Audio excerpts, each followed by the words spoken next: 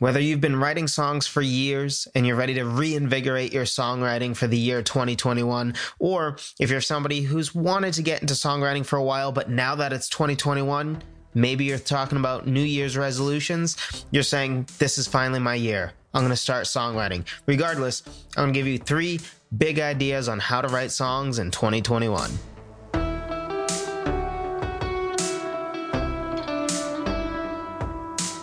Hello, friend. Welcome to another episode of Songwriter Theory. My name is Joseph Vidala, which I do not say often enough, but that is my name.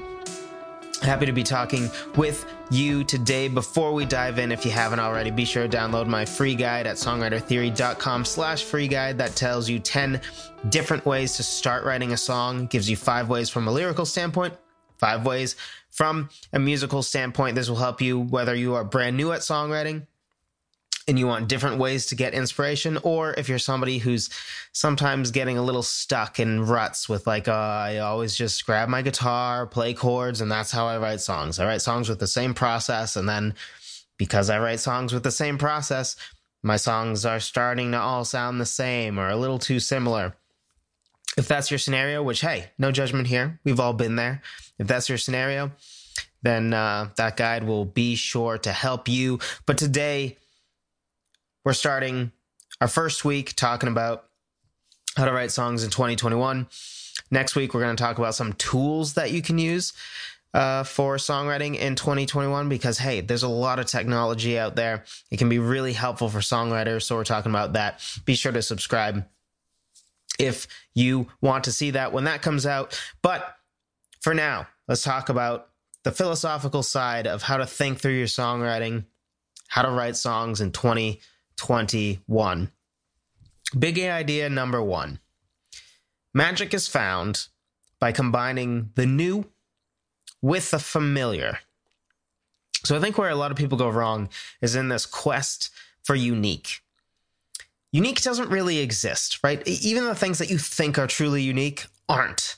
They are things that borrow heavily from things that came beforehand, and they just tweak them in all the right little places so that it feels like a fresh take on something familiar, right? It's like there's a reason, for example, that all houses are generally rectangles, right? Sure, some of them have 5 levels and have sort of half floors, right? Split level houses.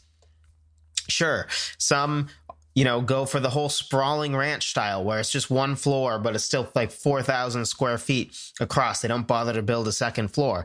Whereas still other houses have tiny little floors, but somehow there's 2 or 3 of them, right? But for the most part, yes, there are some circular homes out there.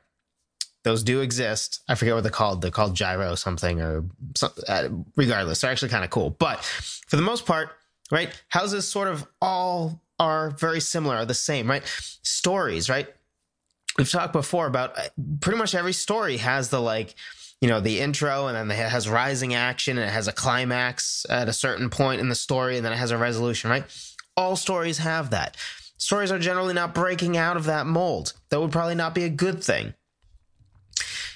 Even Star Wars. I love Star Wars. It's great.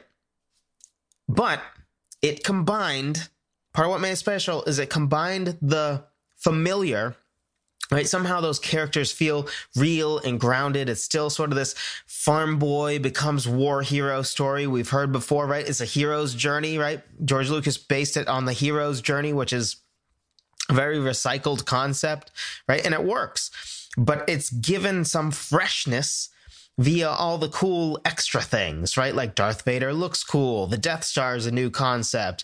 The concept of the Force is, a new type of magic system, if you will. It's not really a system, but you know what I mean. Lightsabers, right? This is a twist on the sword.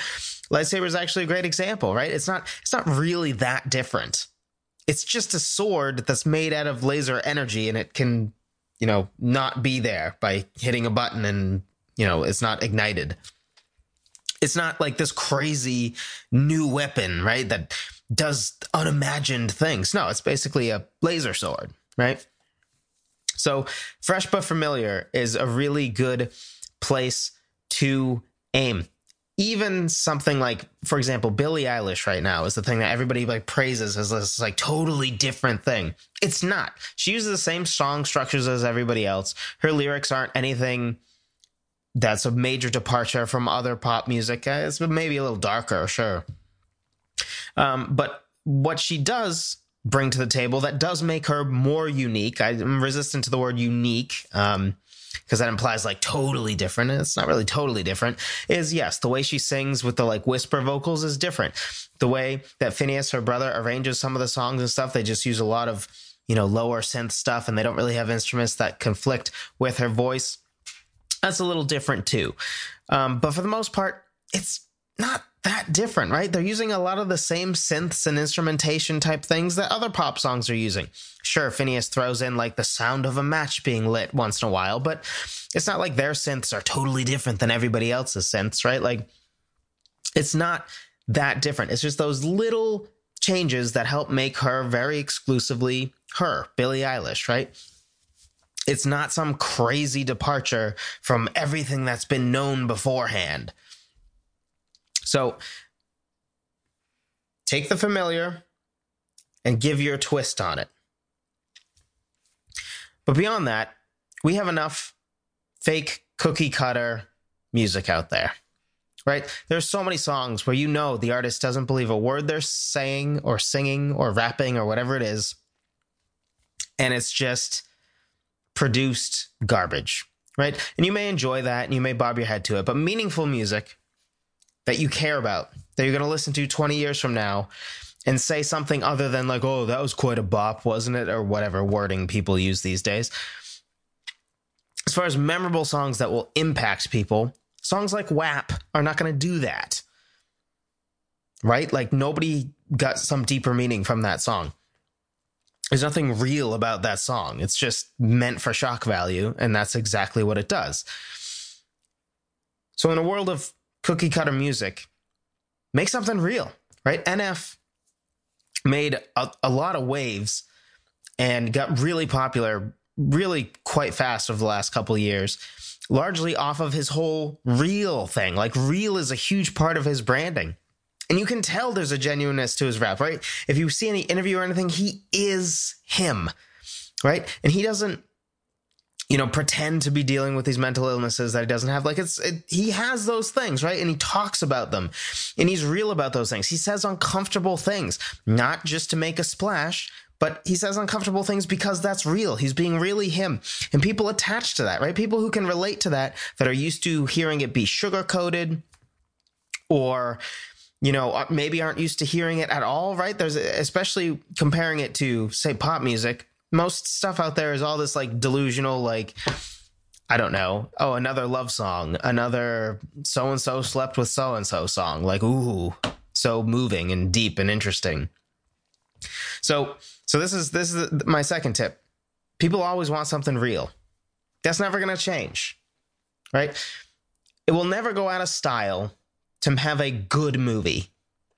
It will never go out of style to make a good painting, a meaningful piece of art. That is never going to go out of style.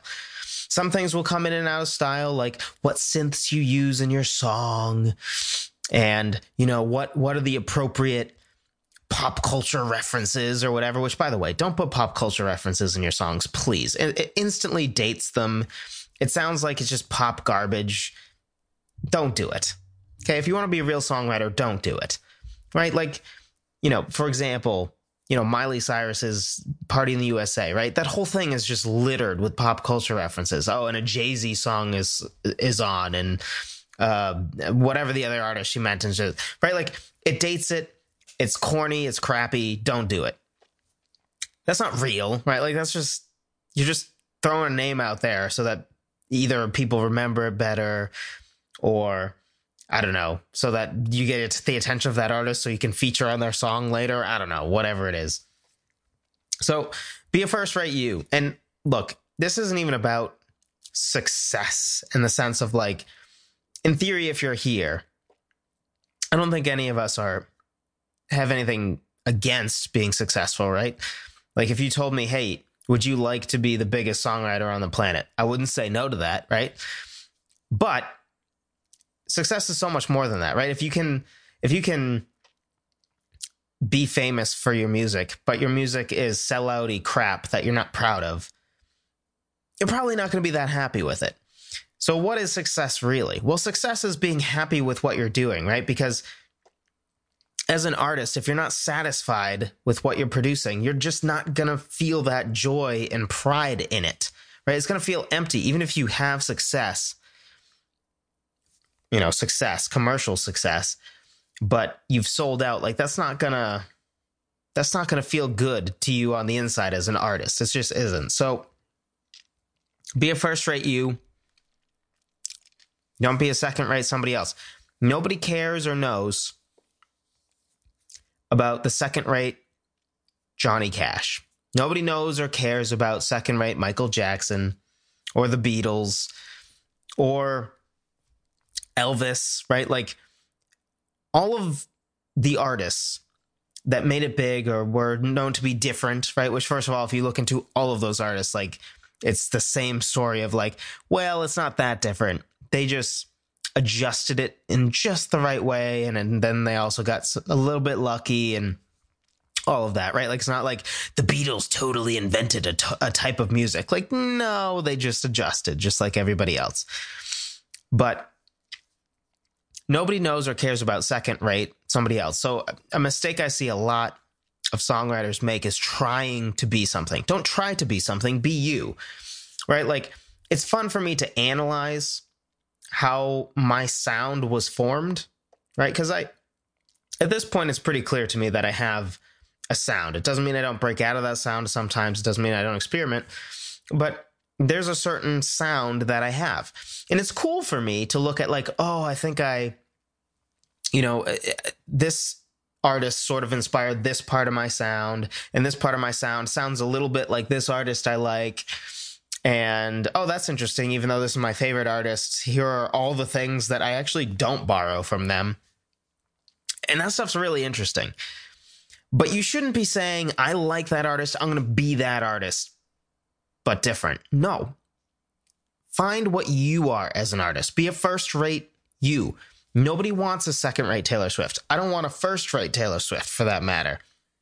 Am I right? Long-time listeners, long-time watchers, you know that's how I feel. And it's okay if you don't feel that way. You can like Taylor Swift. It's fine. It's fine. You're allowed. But, so that's my second tip. Be real. Be real. Be a first-rate you. Because the world's never had a first-rate you. The only thing unique about you is you. Right? Like, your income is not unique. Your instrument that you use is not unique. Your hair color is not unique. Your facial structure is really not that unique, right? Like, there's somebody out there that's a doppelganger, if you will, that, looks somewhat like you.